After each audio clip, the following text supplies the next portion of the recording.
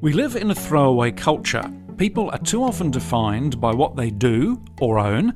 They're treated as means to an end or cogs in a machine. What goes missing is a deep sense of personhood, the belief that all humans are unique subjects with inherent worth and the right to self-determination and authentic communication with others. And I quote from the publicity for a new IVP America book by our very special guest on the podcast this time, Paul Lewis. Is it pronounced Lewis, Paul? Yes, Lewis. Paul Lewis Metzger. And the new book from IVP is called More Than Things, A Personalist Ethics for a Throwaway Culture. Now, Paul is Professor of Christian Theology and Theology of Culture at Multnomah University and Seminary in Portland, Oregon in the States, and Director of the Institute for Cultural Engagement, New Wine, New Wineskins. He's the author of a number of books, and this new one is certainly a thought-provoking read, and I'm thrilled to have Paul with us on the show this time. Paul, hi, welcome from the States. Thank you so much, Brent. It's an honor to be with you, and I'm really looking forward to the interview and to the ongoing dialogue that will be served through this discussion. Well, I hope so. There's certainly plenty of things to dialogue about. My goodness me, there is. Now, how have we arrived at this point? Why does our culture treat us like a thing or a commodity? That's a great question. I think there are many strands that lead to it. As you know from the book, I draw attention to Martin Luther King Jr.'s statement from his Vietnam War sermon, April 4th, 1967, where he talks about this thrust of the three-headed monster of racism, economic exploitation, and militarism. And he talks there about we need to move from this culture of things to persons. And he was schooled as part of the personalist tradition, Pope John Paul II as well, different strands, but drawing from the wealth of it. You know, some would argue that, the Christian tradition is where the personalist thrust gets its legs historically, though one can also argue that there is a personalism within the Eastern context as well. You see personalist threads in non-Western religious traditions and the like. So it's not just the Judeo-Christian tradition, but I think, it's certainly pivotal and catalytic in that regard, especially Trinitarian thought, and Hans Urs von Balthasar and others make reference to that in terms of Trinitarianism. That said, as I would go further, in the modern period, you see this with Nietzsche, you see precursors before Nietzsche, where this radical individualism, with the emphasis on trying to promote the individual, actually lost sight of the person in the midst of it. And so, I think one could go in a variety of directions, whether it's certain aspects of the Industrial Revolution, the Newtonian paradigm with, as David Brooks talks about, the cog and the machine, I think Western philosophical thought forms. So, but they all merge today. Jacques Ellul, Wendell Berry, and others talk about this, Barbara Johnson. So there are a lot of people, regardless of whether they call themselves personalists, are seeing the need to emphasize that we are more than things. So hopefully that's at least a somewhat sufficient answer to your excellent question. Yes, it is. Now, what makes us a person? What makes you a person? What makes me a person? Why are we so special?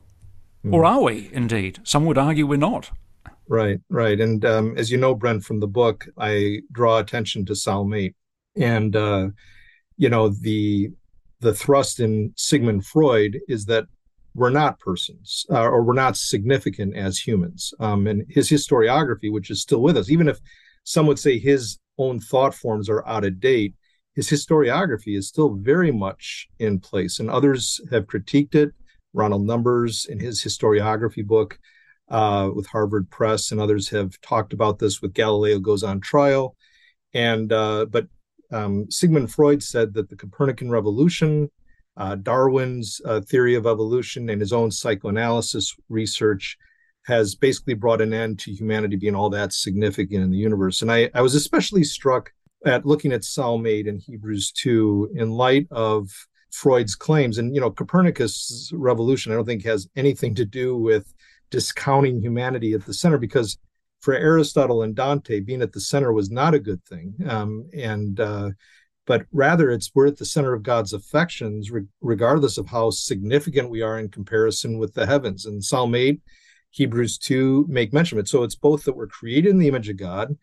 From a Judeo-Christian vantage point, we are the pinnacle of creation, not over against the creation as a whole, but in relationship to the whole creation. And then Psalm 2 is picked up by Hebrews 8 in a beautiful manner, where the writer of Hebrews shows that Jesus is the ground, the grid, and the goal, the telos for humanity's sake of creation, that while we don't see humanity as having this prized place presently in the current situation of the culture of that day, yet we see Jesus. We see Jesus, who is a foretaste of our being the pinnacle in God's schema eschatologically. And so the image of God, creation, and also the Christological vein of really showing that we are, through Christ, that pinnacle with the creation as a whole, not over against it, as I said. So again, excellent questions that you're framing for me right out of the gate.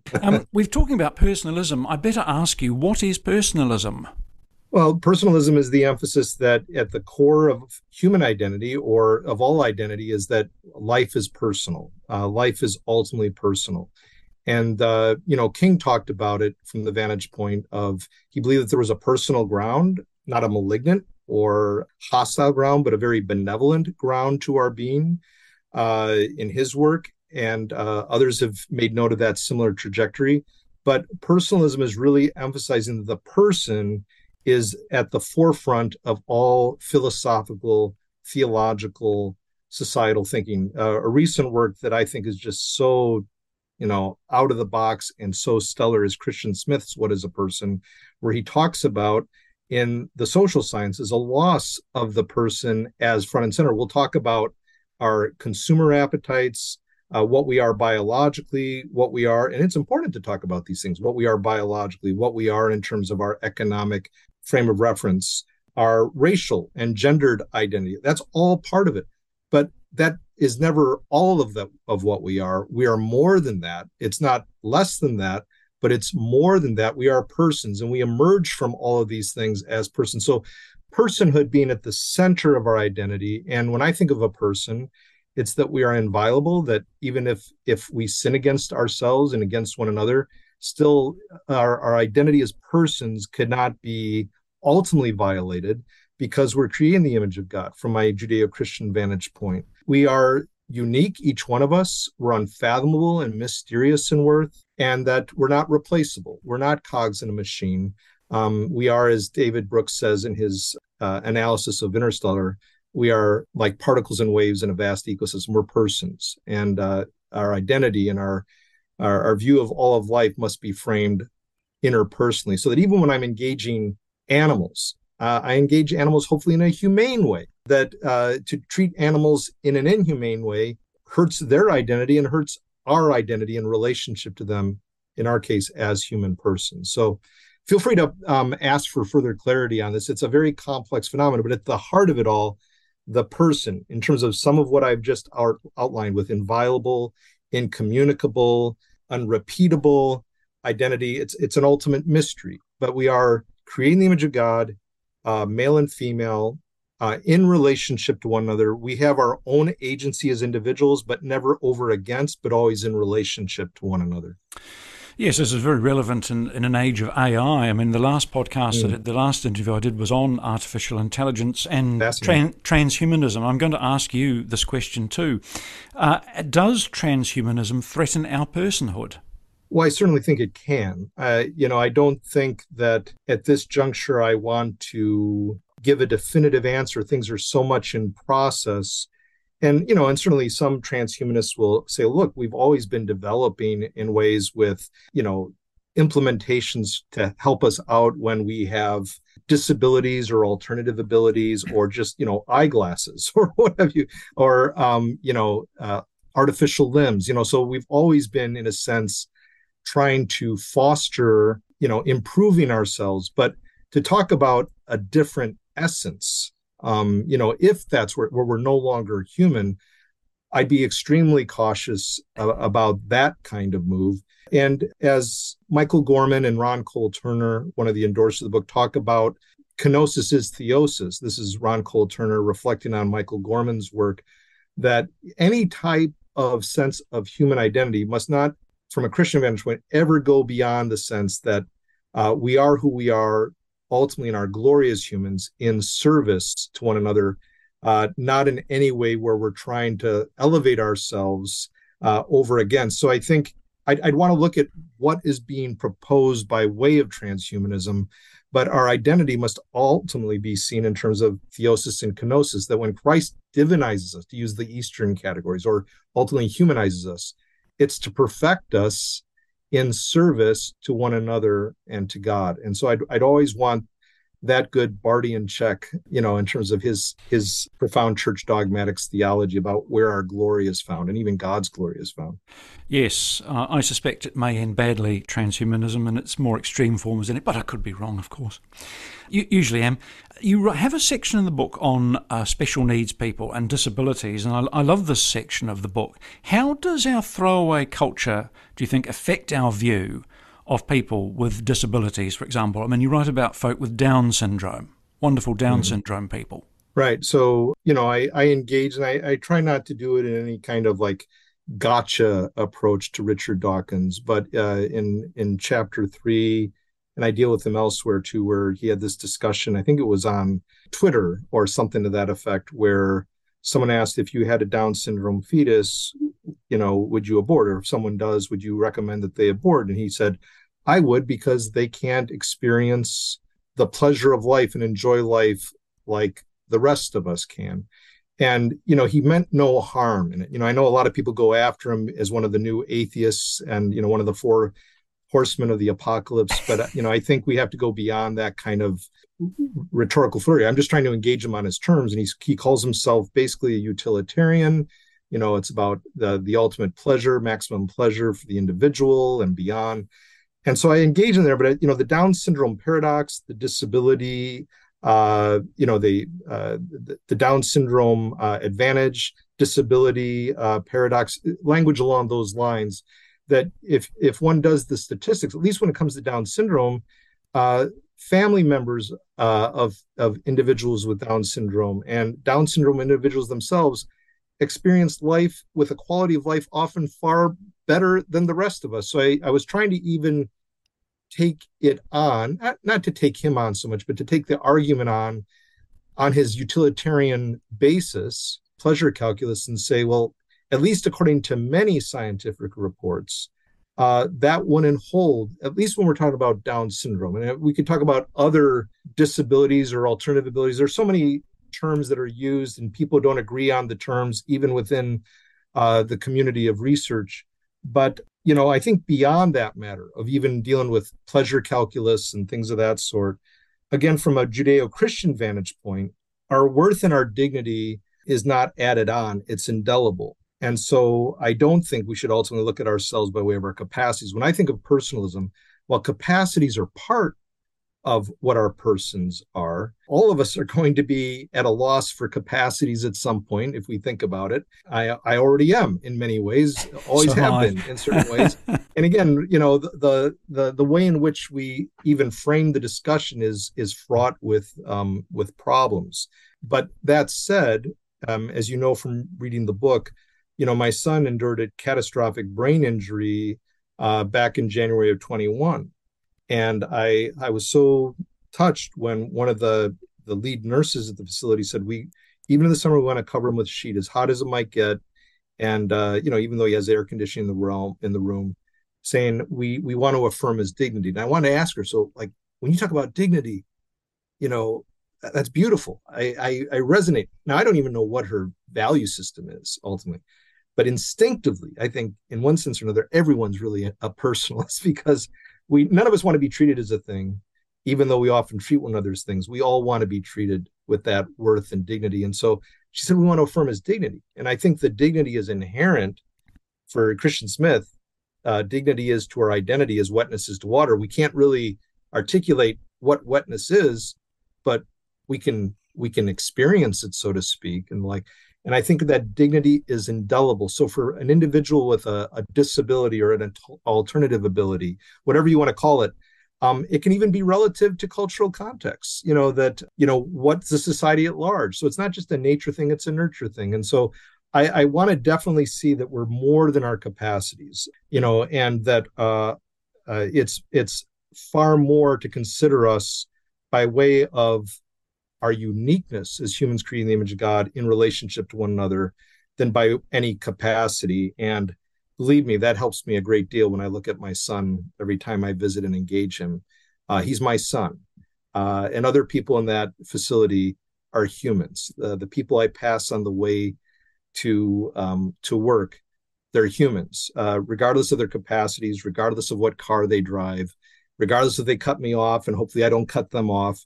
We're persons, and we need to treat one another as that. So at any point, again, Brent, I like dialogue. Feel free to come back if you don't feel like I've answered sufficiently the question. No, that's fine. I was just going to comment that I think special needs people have a great deal to offer us, and we learn so much. And I feel they're very, very special. They teach us something very special. Oh, absolutely. And even though I don't want to identify their significance with that they benefit us, it is true, as you so well put it, that we are blessed by them. To take them out of the equation, so to speak, of the calculus of human flourishing is to diminish our identity because, for example, to see how people survive and thrive, to build resilience amid their struggles, they're often stronger than we are. Their creativity, even my son with his minimally conscious state, I've learned a ton from him. And it's not in a morbid way. It's in a deeply mystical and mysterious way. So I completely agree with you. Where would we be? Like with space exploration, the last chapter, I asked my students this: if you only had 100 people you get into space, it's in the study guide that I just finished up that'll be there for readers at some point, hopefully in the next few weeks. I asked my students, if you had 100 people you could send into space, who would they be? Would you send people with Down syndrome into space, as far as that 100? Autism, et cetera, et cetera. Or it would only be the Gordon Geckos, the Elon Musks, the Stephen Hawkings and company. We'd be at a deficit if people with what we call special needs weren't there, because they often have more compassion. They often have more resilience. They probably would survive better than the rest of us. And we would have no basis to learn compassion. As Michael Sandel says, it's like a muscle. If you don't use it, you lose it. So if it's only the superpowers that get to go, we're in huge trouble as a race, as a species. So space exploration is all about eschatology. Yes, I'm going to ask you about... The last will be first. The last will be first. Absolutely. I'm going to ask... I cannot resist asking you some questions about space exploration in a minute. But before we get to space exploration, another hot potato of a topic these days, euthanasia. Now, how do we think about something like euthanasia in a throwaway culture? Well, complex issues, once again. Oh, for sure. And as you know from the book, I don't, at least I attempt not to take some kind of approach that's quick fix and easily resolve it. I try and account for the best in the arguments of people who will promote a form of euthanasia. And I think the terminology is so slippery at times. And so it's really complex, even delving into the terminology. And I tried to do that in the book and get at the various ways of thinking of euthanasia and also the different categories of euthanasia. But in my son's case, if you don't mind me using that example, because it really is, baptism with fire for us. There were medical leaders who were basically saying, pull the plug early on because he's not going to live a meaningful life. And, and there are, again, different ways in which one pulls the plug, so to speak. But we've had one of the premier medical ethicists in the country, one of the premier palliative care specialists who served as a family advisor to us. Some of the things he would say to help us engage this subject are things like, don't impose your sense of suffering or your suffering on Christopher. Try to account for what Christopher experiences in his minimally conscious state and what Christopher wants and what Christopher sees as meaningful. Certainly, I don't think before the injury, Christopher would have ever wanted to be in this state. But things change dramatically for any of us when we're in that state. And so I just think trying to account for quality of life, not just quantity of life. And with quality of life, contrary to some in the camp, like with Joseph Fletcher, saying quality of life to me is also about sanctity of life. And it's not simply about minimizing suffering. I mean, some forms of suffering are important for us to go through. We don't want to be morbid about it and just, have undue suffering. But I think for some, it's like suffering is the problem throughout. And I think, no, it's not unnecessary suffering, but suffering can be a great means to attain a quality of life. And so to maximize health, to maximize flourishing, to minimize suffering is key. But we still have to get at what is the meaning of suffering and what kind of suffering are we talking about. So there's a lot more in the book, but I go into all the terminology and many of the arguments one way or another on the subject. Well, we could talk about lots of other things. Drone warfare comes up in your book, and creation care, very relevant this time. And I may ask you something about that if we have time. But let's come on and deal with the space issue, because I think this is the last chapter in your book, isn't it? And for good reason, because as I stated at the outset, the first major section after the foundations is dealing with from the beginning of the life, as with abortion, to euthanasia, end of life kind of topics, and then closer to home with race in the country, all the way to space exploration, other worlds. So I was trying to frame these thematically in terms of where we are to where we're going. And as I said, space exploration often is, in the secular camp, an alternative eschatology. Oh, absolutely. And you write some fascinating things about it. Can I ask you where our ideals about space exploration come from? Our ideals, such as what we ultimately value. Why do we want to do it? Why is it held up as being something so incredible that we've got to do this? Well, great question. I think there could be many reasons. One, fascination. I've worked with some NASA scientists over the years, some astrophysicists and astronomers, and I've been fascinated with just their sense of wonder. Having worked with the American Association for the Advancement of Science with the Seminary Science for Seminaries grant, had the privilege of listening to some of them discuss it. And they were, I'm thinking of, in particular, one devout Christian who's a NASA scientist. When she would talk about space exploration, it was almost like she was a child. It just the sense of wonder. And for her, I think it's just the sense of wonder, because, the heavens declare the glory of the Lord. And so I think that's a good quality, to say the least. That sense of wonder, when I find in the sciences, the sense of wonder, regardless of a person, whether they're a theist, a believer of any kind, or a secularist, that sense of wonder is a point of connection. So I think that's one factor. I think it can also be a sign of escape. I love watching little clips of Keith Richards being interviewed. I love the Rolling Stones, especially Keith Richards. And they were asking Keith, are there aliens? And Keith was saying, well, I sure hope so. We're in big trouble. We could use some help. And I'm thinking, well, maybe, but we might not be helped by beings from other planets. It might just be the opposite. But if we're looking elsewhere for our solution, one could say, well, aren't we doing that with God? It depends on what kind of eschatology or study of the future we have. Is it escapist, or is it really to help us engage better, to live now in light of what will be, to bring the future into the present? So I think it can be escapism. I think it can be just a sense of wonder. I think it can be the matter of it actually, with astrobiology and the like, it can actually help us to understand Earth better. And a lot of discoveries we've had through space exploration have helped us in the sciences to benefit us here more below. So I think that, again, is a positive quality, escapism being the only negative quality that I'm alluding to here. So, yeah, great questions. Your questions require long, detailed answers. They're not fill in the blank, which I really appreciate, Brent. I try and write questions that you may not get asked by other people. I don't know whether I succeed or not. But I've got a quote from your book.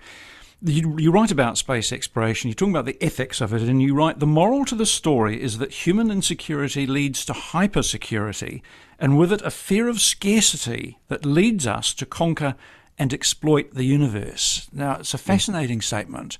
Can you unpack that for us, please, in about the 2 minutes we've got left, or 3 minutes? Sounds good. So, in part, whether I was alluding to him in this context, but he's certainly in the back of my mind. Peter Harrison's work dealing with Lynn White's thesis about Christianity being part of the problem for our environmental disarray today. Peter Harrison says that it was actually one can make a good case that was only with the loss of humanity at the center in the modern period, the Judeo-Christian framework, with what you see in Freud's historiography and the like, that leads toward this sense of what I'm going to call here, and in that quote, hypersecurity. When we have insecurity, we easily take matters into our own hands. And so if we don't feel secure in light of God's affection, I love Luther, God's love creates the attraction. Our attractors does not create God's love. That's the gospel. But when we lose that sense of security, that God loves us and cares for us, that what some would call secure attachment, we have to take matters, or we think we have to take matters into our own hands. And that hypersecurity will lead toward a fear of scarcity rather than, to use Brueggemann's language, a sense of God's abundance in the promised land. So that's in part what I have in mind there. Yes. Final question, Paul. I think it's the final question. Sum it all up, really. How do we then live as more than things? Well, I think it comes down to when I go to the grocery store today, or to the shopping mall, and I'm in line to purchase something. Am I looking at that individual there as a means to an end of getting what I want when I want it at the least cost to myself? Or do I see them as persons that, while we might exchange goods and services, that exchange must never replace the interconnection that we have as persons? Someone may have accidentally cut me off on the road today, and I thought, I'm going into an interview. I'm not going to entertain getting into a squabble with this person driving down the road. I thought, I'm talking about persons, not things. And I thought, to guard against road rage, to go to my son's bedside and see him as having indelible worth, unfathomable worth. I said to him last night, Christopher, if I had one son in the world, it would be you. You are and he is my only son, and I cherish him as I always have. He is unique, and right now he is unfathomable in this current state. So those are just a few examples of what this looks like. But to treat people as more than their economic status, more, not that it's unimportant, but their biological status, their racial status, their gender status, it's all part of us as biological social beings, but we're still more than that. And we're unfathomable. I need to try and inquire with open questions like you're doing, to ask people why, not fill in the blank, but why do you think this? Tell me more. To be curious, to be inquisitive, not inquisitional. That's all bound up with treating people as persons, not as things. Yes, and certainly in New Zealand, where I am, we hear, and I've no doubt in the States and other countries, we hear so much about the fact that people don't engage one another now in conversation with these sorts of questions. And I think it's a great loss for society and very sad. Anyway, Paul Metzger, Professor of Christian Theology and Theology of Culture at Multnomah University and Seminary in Portland, Oregon in the States. Thank you so much for your time.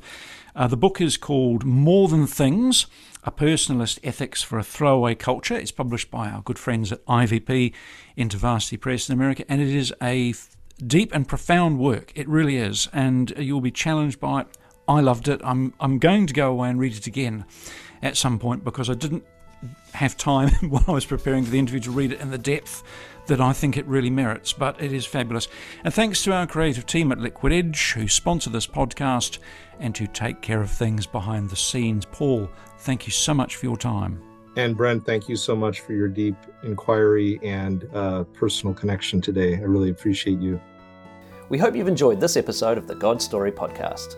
To ensure you never miss an episode, please subscribe. And if you're enjoying the podcast, please take a moment to give us a rating and leave a review. This will help more people discover God's story for themselves. If you'd like to get in touch or learn more, please visit godstorypodcast.com. We'd love to hear from you. That's godstorypodcast.com.